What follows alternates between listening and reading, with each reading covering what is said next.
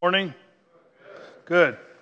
Did you get the memo about some of you wanted to share about Life Group and what you're learning about hospitality? Anybody get that memo? Raise your hand. Only one person, two people. Come on, more. Only 3 people got the email? Is that possible? Mike Dean, did you get it? So people are pulling their phones out right now to check their email. All right, well, of the 3 people that got the email, would anyone like to share? Over here, what's your name?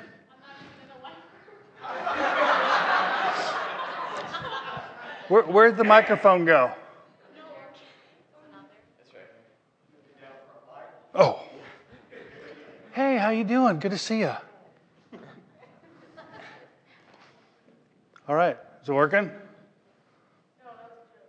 Oh, that was a joke.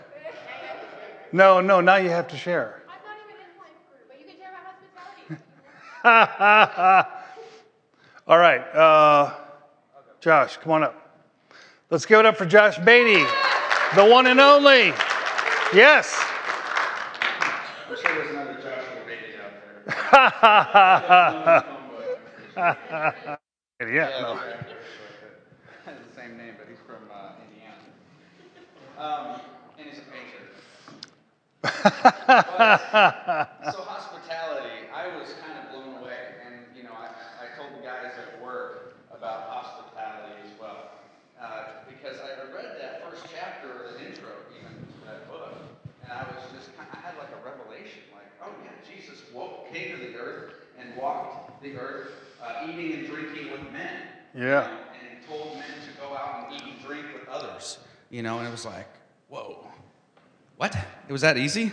So it was a simple revelation, but when I explained it to people, they're like, oh yeah, that's it, yeah, you did it. That's all I did. And we're like, okay. But I mean, Jesus was, Jesus. He performed miracles.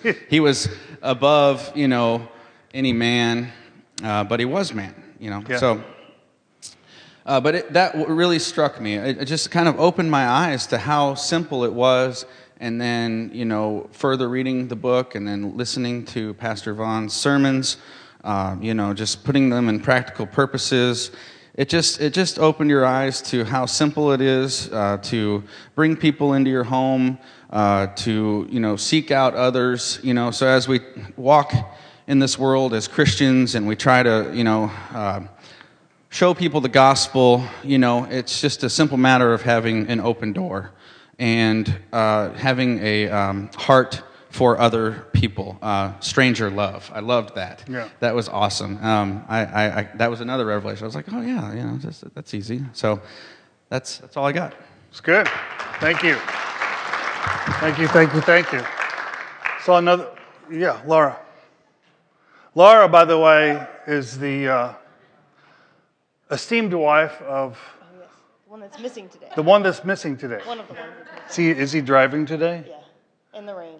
Oh, not good. Rain all the way up. We need to remind me that we pray for them before I preach. For sure. So for hospitality, I'm just reminded, kind of like Josh said, the simplicity of it, just having an open door, just inviting someone to a meal, just inviting someone to engage in fellowship with you.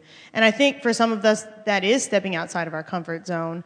But for some of us, it really is probably more simple than we make it out to be. And as an example, I have a cousin that I've been trying to reach for years.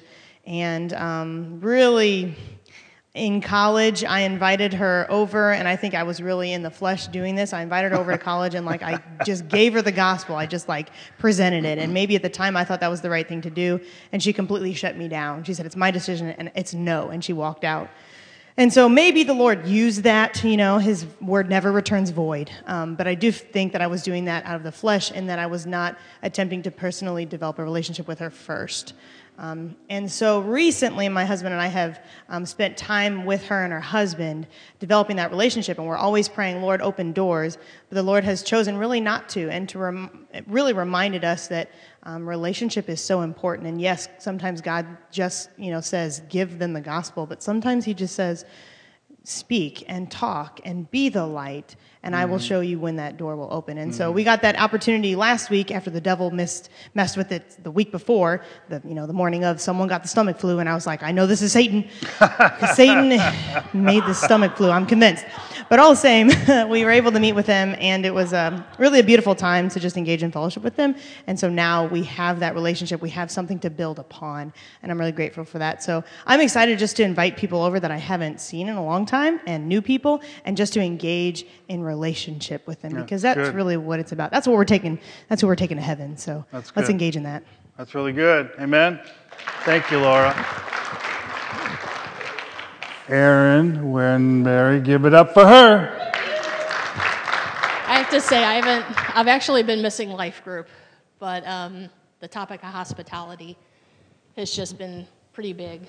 When you invite somebody into your home for a dinner or whatever it might be, to learn something, how much you learn from that person, their life experiences, things that they go through, is just great. And what it can lead to from there, what you learn from them, ways you can help, things you can do, it really makes you grow inside and makes you really feel God's love. And then whenever you're able to share it with somebody else, even though you may not see, you may be able to sow a seed, you may not be able to see the fruits of that labor, you may never know it, but you just hope and pray that later on down the road, somebody else can still touch that person and water that seed and let it grow and flourish even more. These past few months, I've really learned a lot from a couple of different people, just inviting them into my home, sharing with them, praying with them, and just really trying to help them cope and deal with life. It's just to see that love in their heart, once you share that with them, and for them to, I don't know, it's just hard for me to explain.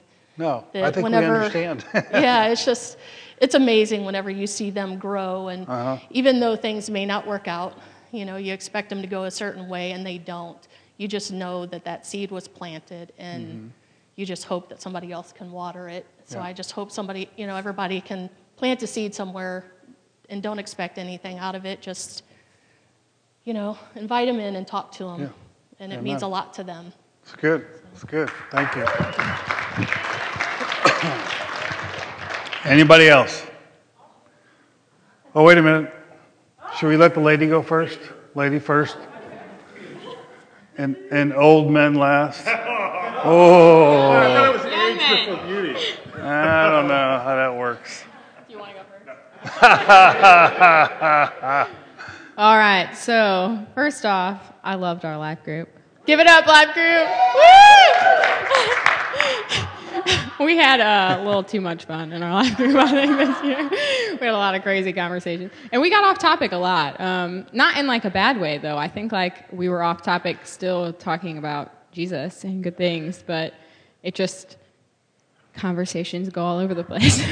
Have you met me? I mean, but we went through the book, and we didn't necessarily like stay focused 100% on the book, but we mostly stayed focused on the topic of hospitality in general. So I actually hosted Life Group this year, which was really different because in the past, I really haven't had very many people over to my house, especially living in apartments that are smaller. It's really challenging to have more than a couple people over. And so, and also I don't know, I think I was just like embarrassed that I had like all this old, really disgusting furniture in my apartments and stuff. But anyways, we bought a condo this year, and it's bigger and more open, and I was like, I'm going to host Life Group this year.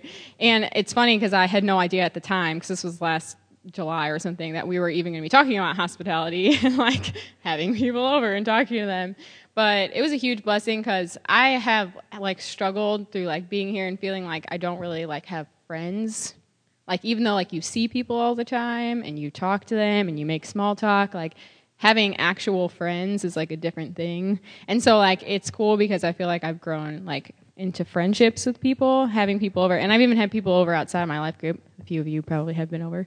I've just been like, David and I have made a point to, like, starting last November or December, we were like, we're just going to start inviting people over from church. Like, we're just going to be like, hey, come over, have dinner. Like, let's get to know each other. So it's been really neat, like, getting to know people. And I would just say, like, man, I really encourage people to just, like, have people over, even if it's super uncomfortable. Like, I don't consider myself to be, like, the most spectacular cook or amazing host or anything, but people need to be loved, you know, and the church even, like, needs to get to know each other better than just at church. Like, we can only have so many conversations here at church. Like, inviting someone into your home is inviting somebody into your life, and, like, people need to be invited into your life.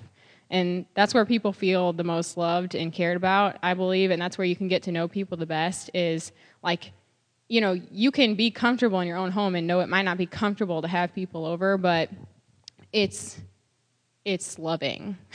Like, and Jesus calls us to love people, and we should become friends, and we should want to become friends with the people we go to church with and want to be invested in their lives as a whole and not just, like, showing up to church and being like, hey, how's your life? Great. How's your life? Great. Go. Well, have a nice day. And, like, for real, we don't get to know people that way. So, I mean, like, hospitality is so important in that aspect, including, like Laura said, building relationships with people outside of the church, like, even just having people over who, you know, you might have talked to at some point 2 years ago and was like, oh, yeah, cool, we met each other, we should hang out sometime. Like, the other day, I, like, reached out to, like, 3 girls that I've been saying I'm going to get together for, like, a year and a half, and I was like, we're doing it, we're planning a date. So I just had one over, and I'm having one over on Monday, and it's going to be really awesome. So, like, God blesses those conversations, though, and, like, I've gotten to know so many people, and just, like, it's important to be invested in people's lives and love them and care about them, so. Thank you. Awesome. So, you know, I always thought about life groups as being hospitality, having baby showers, wedding showers, and we've done that. We've got a big house, and we can accommodate a large number of people. But, you know, here more recently, particularly with this hospitality book, I think we might have been doing a little bit before this book came out, but we sought out this particular individual and started inviting them over to our house. You know, it's not someone that we, you know, it's not within our age range or common interest necessarily, but it's somebody that just the Lord laid down on our heart that this person is struggling, and they needed that human contact, that relationship. They've got some things going on in their lives that kind of separate them from being able to really get some good Christian fellowship. And although we don't go out of our way to, you know, proselytize this person and preach to them, we just invite them into our home. We have dinner and befriend them. And we've been seeing some changes in this person's life, and it is so awesome to see this. Of course, we've been praying for them, but it's just such a glory, praise God, to see the changes in this person's life, and we love it. Thank you. It's good. It's all very good. So I noticed you shared about cooking. You don't think you're a good cook? What's one of your favorite things to make? Fettuccine Alfredo? My wife's cooking. Let me tell you, my wife is the most awesome cook in the world. And I can blame her. I can blame her for me being a little overweight. Because she's such a good cook. I'm just shifting responsibility there. It's really my fault. Unless there's anybody else, I'm going to share briefly from the Word. Is there anybody else? No? Oh, there is somebody. All right, come on. This is the life group. By the way, before you go, Jordan, how come you're not in a life group? Did she really say that? Oh, so I guess being married is bad and being older is bad. Okay.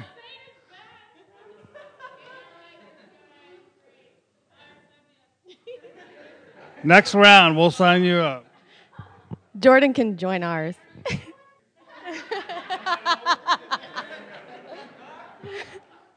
Okay. Anyway, so It's like, how do you follow Jordan? You really don't, but you just go with it. So remember we were talking about Mary and Martha. And if you don't know, basically they were like sisters, had people over. Mary was like doing her thing, hanging out with the people, and Martha was doing it all, and she was complaining to Jesus. And he was like, girl, chill out. Like, it's fine. Just be with him. And so I'm totally Martha. And it was a moment of conviction. Like, I've read that story before, but I guess I didn't really, like, think about it because now that, like, we actually do host people, I'm totally Martha. Chris is definitely Mary. And I put him to work cleaning. I'm like, we have to be, it has to That's exactly right. Yeah. Yeah, it totally is. And so I put him to clean. I'm like, it has to be super clean, but also, like, it has to look like it's comfortable so people come over and they feel comfortable. It's like, it has to meet that middle. And I'm like, really, like, I stress clean. And Chris, poor Chris. So we had people over for Chris's birthday, and I'm also very bad at separating my friends that are believers from my friends that aren't believers. And because I think it's more of like, oh my gosh, I don't want my believer friends to judge me for having a lot of unbeliever friends and for what they say. But like here, the way that everybody is here, I was like, okay, you know what, Chris? Like, we're just going to invite everybody. And they had a great time. They like really connected with friends we have here from Liberty and my friends who like curse Jesus all the time that I've been working on for years. So it was like always, I think it was also like, and I was a Mary, so that was good. I prayed really hard to be a Mary. And I think God was just like showing me that I can't always do it alone. Like, I have to invite everybody in because the home is like a sacred place. You're inviting people to your valuable things, your personal life. Like, when people come over, they don't just bring their physical mess. They bring their like emotional mess. And like, I just need to be more of a Mary and chill out. So I'm working on it, but I was really glad to, like, that was my biggest thing from picking out was like, okay, don't be Martha. So shout out to the Marys. That was good. Wasn't that good? I wish I could have been at that party. You got the room over there, they're smoking pot. That room, they're reading, studying the Bible. That room. That would have been fun. I would have enjoyed that. Great sharing, amen. Hey, you don't have my clock on back there. What's that? Take your time. Uh-oh. Oh, I don't want to go long. You know me. I say finally, and then we're 30 minutes later. Okay, so since we shared about hospitality, I'd like to share a little bit more from the Word on the topic. And today, I'll try to keep it brief. Talk about some of the blessings. And some of them have already been mentioned, some of the blessings of hospitality. But by way of introduction, let me say this. I think there's some misconceptions, and I guess I could do a whole sermon on misconceptions about hospitality, that I think cause us to not hear what's really being said. I think the simplest way to think of hospitality is just being friendly. I mean, really, being friendly. Being outside of yourself, if you will. One of the things that's striking to me about modern culture is that does anybody like keep up on political news and stuff? Anybody like headline? You know, Zuckerberg was in D.C., right, for these hearings, and Facebook has the motto. What is their motto? We connect people. Is that what it is? Or we bring people together. And I was... What's that? We bring good things to life. No, Jake. Good try. But the point is this mantra kept on being repeated about how we bring people together. So even though we're selling everybody's data, it doesn't matter. We bring people together. You know? And it dawned on me is that if you really look at the current landscape, people are more hateful and divided now than they've ever been. And there's an old saying that says, good fences make good neighbors. Seriously. The problem is now you know everybody's business and most of it isn't good. You know, everybody's thoughts, everybody's opinions, and you know what they say about opinions, right? They're like underarms, everybody has them and they stink. Really. So you have a constant barrage of everybody's random thoughts, most of which are unsavory, and it actually is alienating people. People are not being brought together. So it's kind of ironic that the justification for things that are going on in the company are actually, the justification, it isn't really working. It isn't working. We're not more together.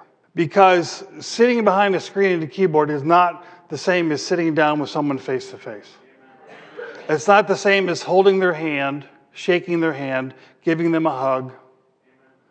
It is a completely different experience, and it changes the way you interact with people. People say things on the internet they would never say to somebody's face. They would not do it. And so we've impersonalized being connected. And we're saying we're connected when we're just passing information back and forth. We're not connecting. And so there's a deep sense of loneliness in our culture. And even in our churches, I've talked to two or three people in the past couple of weeks, random conversations like at restaurants. When they ask me what I do and I say I'm a pastor, they say, how big is your church? And that can mean, I want to go to a big church that has, the latest whatever big churches have. But in every case, they said, I go to a big church and I don't know anybody. I don't know anybody and I feel totally disconnected. I feel lost when I go to church. I want to go to a smaller church. Why? Because they want the human connection. So the quality of life in America is deteriorating on a number of fronts. But one of the fronts is the sense of loneliness that people feel in their lives because they're not connected to any community. They don't have meaningful relationships with anybody other than their spouse. And if they have trouble there, then they feel totally isolated, even though they may be connected through LinkedIn and Facebook and Twitter and Instagram and all these things. They're not connected with flesh and blood people. And this, of course, produces other problems.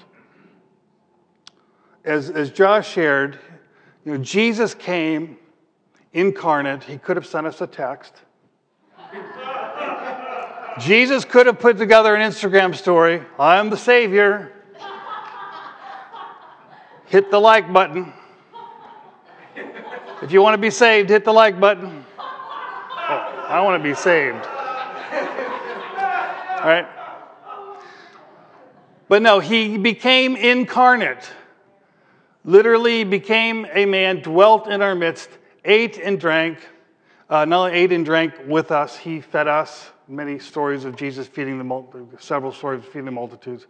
Him dining at people's homes. He didn't have a home. The closest thing he had to home was probably Mary and Martha's house, which was referenced already, because they were dear friends and he went there often. So hospitality is incarnating the gospel. You get what I'm saying? It really is living like Jesus. And another, I think, facet of the digital age that we live in is that I think it's very easy for us. I think this is human nature. People have always done it, but I think it's easier for us to do it. Is to have a kind of a faith in our head that's not really lived out in our life. You know what I'm saying? Kind of a separate, just like you can have your digital persona and then your real persona. You can have your digital facade on Facebook, and then you have your real life, and they're very different. I told you the story about this woman who was in crisis, literally talking on the phone to her about the crisis in her marriage. I mean, freaking out crisis. I mean, I have to fly across the country to get my husband before he leaves the country and deserts our marriage. That kind of crisis. 2 hours later on her Facebook, she's talking about how great her marriage is. That's why I've always called it fake book, right? The false image that's created, the persona that just doesn't match the reality. Jesus calls us to walk in truth. Amen? And the truth of our lives is a lot messier than the image we put on Facebook. The truth of our lives is that although we might get on Twitter and Instagram to celebrate an event or celebrate a person, we're not celebrating every day. Every day isn't a party, right? Every day isn't cloud nine. Life has its ups, it has its downs, it has its trials, its difficulties. Life can be messy. That's real life. But that's the life we're supposed to walk in. That's the life where the gospel comes in. The gospel doesn't save us from all of this. The gospel gives us victory in it and through it. We triumph in tribulation. We don't triumph because we get to avoid tribulation. See the difference? In it. So Jesus came and he lived in the world and experienced all the challenges and hardship. He incarnated the Godhead, and in the sense in which we incarnate the gospel through how we live. Okay, that was a random introduction. I apologize. Point one, first blessing, and there's many. I'm only going to mention a few for the sake of time. One of the blessings of hospitality is the promotion of unity. Okay, unity. I believe that we often labor under a very shallow idea of what unity means. It's talked about a lot in the church, unity and community, right? We tend to think of it as unity simply means a lack of obvious division or strife. But in fact, often that kind of unity is really just mutual indifference. Okay, we're not fighting. Not fighting doesn't mean you have peace. That means you have a truce. That's not unity.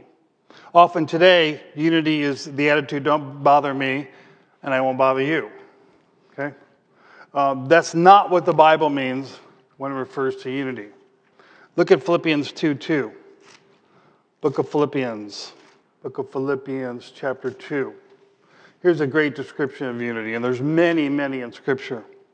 We'll start in verse 1. It says, therefore, Philippians 2:1, if there's any consolation in Christ, if any comfort of love, if any fellowship of the Spirit, if any affection and mercy, fulfill my joy by being like-minded, having the same joy, being of one accord and of one mind.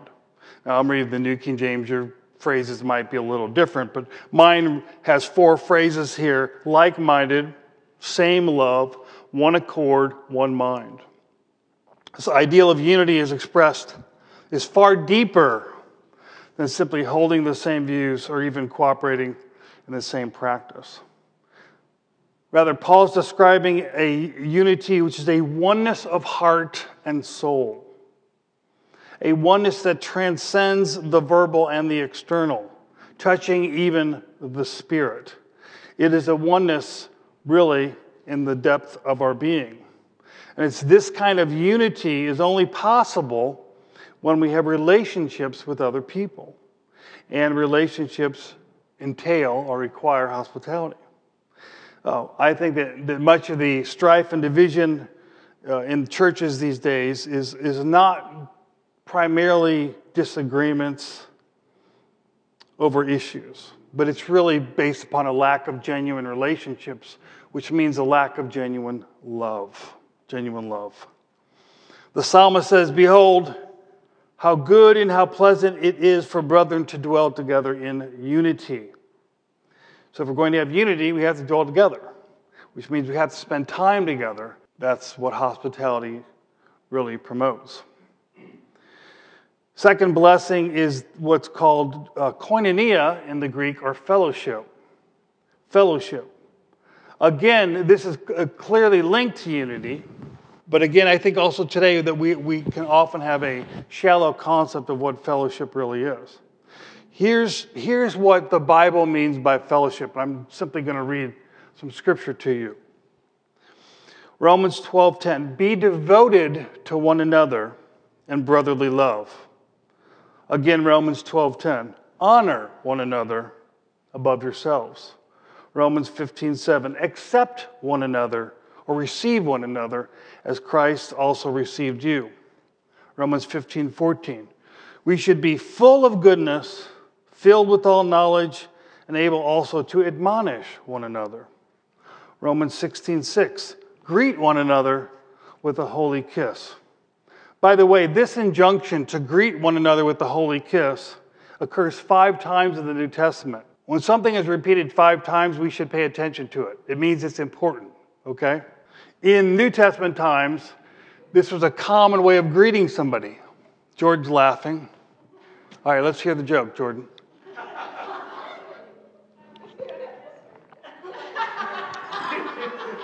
Jordan's like, oh, good, I get to kiss some boys today. Greet one another with the holy kiss.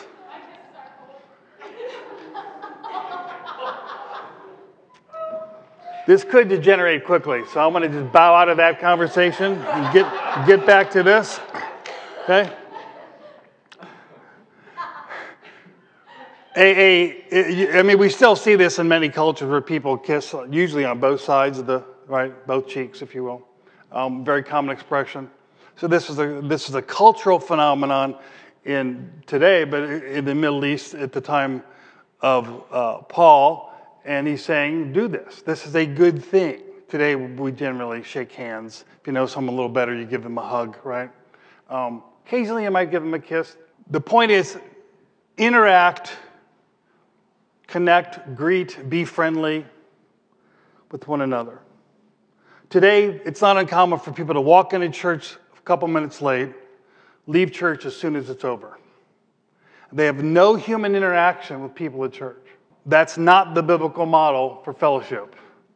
The biblical model for fellowship is you come early enough to spend time talking and greeting, and then you linger a bit after so you can do some more talking and greeting. You're spending time with other people. Greet one another with a holy kiss. Galatians 5:13, use not liberty for an occasion to the flesh, but by love serve one another. Galatians 6:2, bear one another's burdens and thus fulfill the law of Christ. Ephesians 5:21, submit to one another out of reverence for Christ. 1 Thessalonians 5:11, encourage one another and edify one another, even as also you do. So true fellowship means all of these one another precepts. But in order to observe them, of course, we must develop relationships with people and we must spend time with them. We can't actually do these things. We cannot fulfill these exhortations to be members of the body of Christ and encourage and exhort and serve and admonish and all of these things one another without spending time together. So hospitality facilitates the ability to have genuine fellowship as defined by Scripture. A third blessing is that in the context of hospitality, you get to use your gifts. You get to use your gifts. A lot of ministry can, and we might say should occur in the home as opposed to in the church. Or we should say much ministry should occur outside the walls of the church. Often in your home. It can be at a Starbucks. It can be in many places. So we don't come to church and minister, then leave church and don't minister, right? We come to church, we minister, we're ministered to, we're built up, and then we're even more equipped to minister outside the walls of the church. And when you read the Gospels in the book of Acts, you see a lot of ministry took place in homes, right? We think of Philip's daughters who prophesied. They were in Philip's house prophesying. Paul is taught house to house. Remember his famous sermon where Eutychus falls out of the window, right? Paul preached so long, a guy fell asleep when he sitting on a window ledge and then fell out.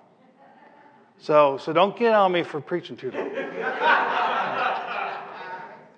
Jesus was in Peter's house when he healed Peter's mother-in-law. And Jesus, of course, did all kinds of miracles in people's home, when he's in a home. He didn't say, wait a minute, we got to go to church. We got to go to synagogue, then I can heal. No, it was integrated into his life. And so we can have people in our home, or we can be in their home, or maybe we can be out for dinner. And a lot of ministry can and should be happening outside the walls of the church because of hospitality. Another blessing, I'm going to skip that one. Another blessing of hospitality is It's a vehicle for evangelism. This also is referred to in the sharing today. There are many people who will not come to a church. It doesn't matter how many times you invite them, they will not come to a church. Now, this anti-institutional attitude toward the church has been around for a long time. Even when I was unsaved, and we're talking way back, Jordan, because I'm old. I got saved in the basement of basically a storefront union building. Because that's the only building this church could find where they wanted to do outreach outside the church building intentionally. Because a lot of people didn't want to go to a church building. So there are people that you know that if you say, hey, you want to come to church? No. Try again later? No. Hey, you want to go to dinner? Sure. Something about the institutional church. Maybe they've had bad experiences. Maybe they've seen some of the hypocrisy in the church. They have all their reasons, right? Your home can be a haven for the lost, for the hurting. And your table can be a pulpit for preaching the gospel. So our homes are strategically placed in the world by God. And each one is an evangelistic center, if you will. And you are as the light of the world, the salt of the earth, uniquely placed where you are by the Lord.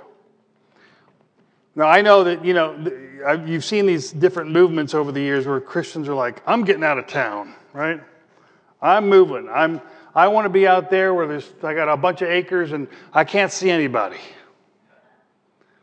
Well, put your light under a bushel basket. I understand the impulse to get away from the madness of the modern world. The impulse to get away from people. But how can we reach people if we run away from them? I mean, where's the light needed? Where it's the most dark, right? That's where the light's needed. So don't run away. Don't organize your life in such a way that you can avoid people, because it's people that Jesus died for. It's people we're called to reach with the love of Christ. Jesus loves the people that we're often running away from. So hospitality is just one way that you can reach friends, neighbors, with the gospel of Jesus. And Brittany, I'm thrilled that you have unsaved friends. I applaud you, because many Christians avoid the unsaved like the plague. And then therefore they never reach them with the gospel. So I applaud you. Just don't let them stay unsaved too long. So Henry Chadwick, who's a church historian, said this. And he's talking about the success of the early church, and he says this. He says, the practical application of charity was probably the most potent single cause of Christian success. The pagan comment, quote, see how these Christians love one another, end quote, was not irony. Christian charity expressed itself in care for the poor, for widows and orphans, and visits to brethren in prison or condemned to the living death of labor in the mines, and in social action in time of calamity like famine, earthquake, pestilence, or war. Hospitality to travelers was an especially important act of charity. A Christian brother had only to give proof of his faith to be sure of lodging for a period of up to 3 nights with no more questions asked. The bishop or overseer had the prime responsibility of providing such hospitality, especially for traveling missionaries. The bishop accordingly controlled the church revenues. Chadwick continues by saying this. By the year 251, now you think about this. Jesus died in 30-something? We don't know the exact date because his birth date really wasn't 0. But just say he died 30, what we call AD. Then Paul gets saved shortly after that. Paul wrote his last epistle in 67? So you're talking, let's just say 70. 70 is when Jerusalem was destroyed, right? So if you deduct 70 from 250, what do you get? I'm not good at math. Somebody help me. 180. So in 180 years in the Roman Empire, which is a predominantly pagan culture, hostile pagan culture, he says the church in Rome had grown so much that it was supporting over 15,000 widows and needy persons, all of whom were fed by the grace and kindness of our Lord, which means by the church. So the church in its birth was an expression of charity, love, and hospitality. And this was a witness to the pagan world that something was different about these people. The church's hospitality got the attention of the surrounding culture. So my question is, when the church looks at us, would the church say, see how these Christians love one another? Or would the world say, see how these Christians divide and start new denominations every week? See how these Christians leave their church every few years for a new church? See how these Christians don't get along? See how these Christians sue each other? I can go down the list. But does the world look at the church and say, see how these Christians love one another? Does the world, if the world doesn't see us loving one another, then is the world really going to believe that we love them? You know what I'm saying? And Jesus said that it was the real badge of discipleship was what? Our love for one another. John 13. By this, all men will know that you are my disciples. By your Facebook. He didn't say that, did he? He doesn't even say they'll know by the fact that you're preaching the gospel. He says they'll know by your love for one another. Because the one thing that cannot be mimicked by the world is true love. Because the scripture says God is love. And if you don't have the Lord, you don't have real love. The church needs to be walking in that love, and that love being expressed in tangible acts of kindness. You know, I'm going to conclude with this. I thought it was really funny. So what's that movie about the modern day Noah? What was that movie called? What is it? Evan Almighty. And then the one before was Bruce Almighty? Is that it? Okay. So in Evan Almighty, you know, they took the word ark and then they did this anagram. Ark stood for what? Acts of random kindness. Remember? Ark, act, A? Ark. Well, the original phrase was really random acts of kindness, right? But they didn't. That didn't work. Rack. But I Googled random acts of kindness. Did you know there's a random act of kindness day? Yeah. I didn't know that. There's there's a random act of kindness foundation. And I'm like, well, then it's not random. You have now legislated my kindness. You have a foundation. You have policies and guidelines, rules. You have a day. It's not random anymore. That's no fun. Anyway, I was shocked at all the random act of kindness organizations and things out there. Right? Well, the striking thing about that is how that kind of thing strikes a chord in our culture. Get what I'm saying? This almost craving for tangible expressions of kindness. And that is like the pathway of the gospel right there. Right? Because when we do it, as Paul says, whatever you do, whether you eat or drink, do all in the name of the Lord Jesus. See, so when we do it, we don't do it randomly. We do it thoughtfully and prayerfully, and we do it in the name of the Lord as a testimony to his kindness. And therefore, it is a testimony to the gospel. Amen? Concluding comment by one author. He said this. He said, eating and worshiping together in homes demonstrates the close family relationship of the new community. I believe many Christians today long for this same sense of a close family community. This need is not met by sitting in a large auditorium and looking at the back of other people's heads. Brothers and sisters, if you want to enhance close brotherly relationship and strong Christian community, you cannot do it in a large sanctuary for 1 hour on Sunday morning. Your home is essential to developing rich fellowship, brotherly love, and close relationships. The first Christians were known for their strong, loving community. Their community made the world sit up and take notice. Amen? One of the most common complaints made about churches is that the church people don't know one another or are not friendly.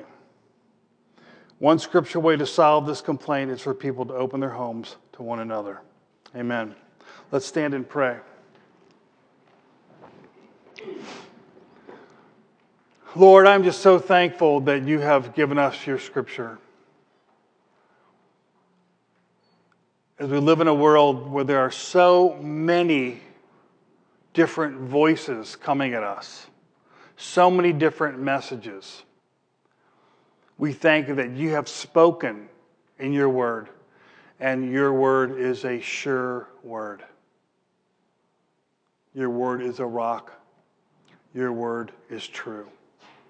And we thank you that those of us that know you have been enabled to understand your word through the gift of your Holy Spirit. And I pray that we will continue to understand how to live it out in practical, tangible ways like hospitality. And that your word would shape us and ultimately conform us into the image of your Son, Jesus Christ. We thank you, Lord, for Jesus and his sacrifice on the cross, his burial and his resurrection. We thank you, Lord, because of your love and his love, he demonstrated hospitality toward us. We thank you that we have been invited to dine with you.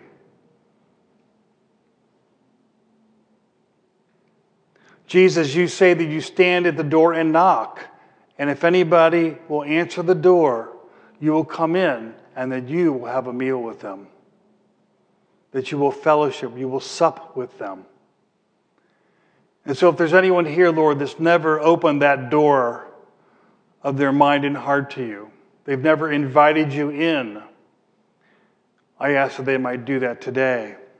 I pray that they would understand that you want to come in to their life and have a relationship with them. And that relationship is based upon what you've already done for them by dying for their sins to remove any barrier between you and them. Jesus, we thank you that we serve a living Savior. And you are alive in us, and you want to work through us to reach others. What a privilege it is. May we glory in our calling to be the salt and the light. And we pray this in your name. Amen.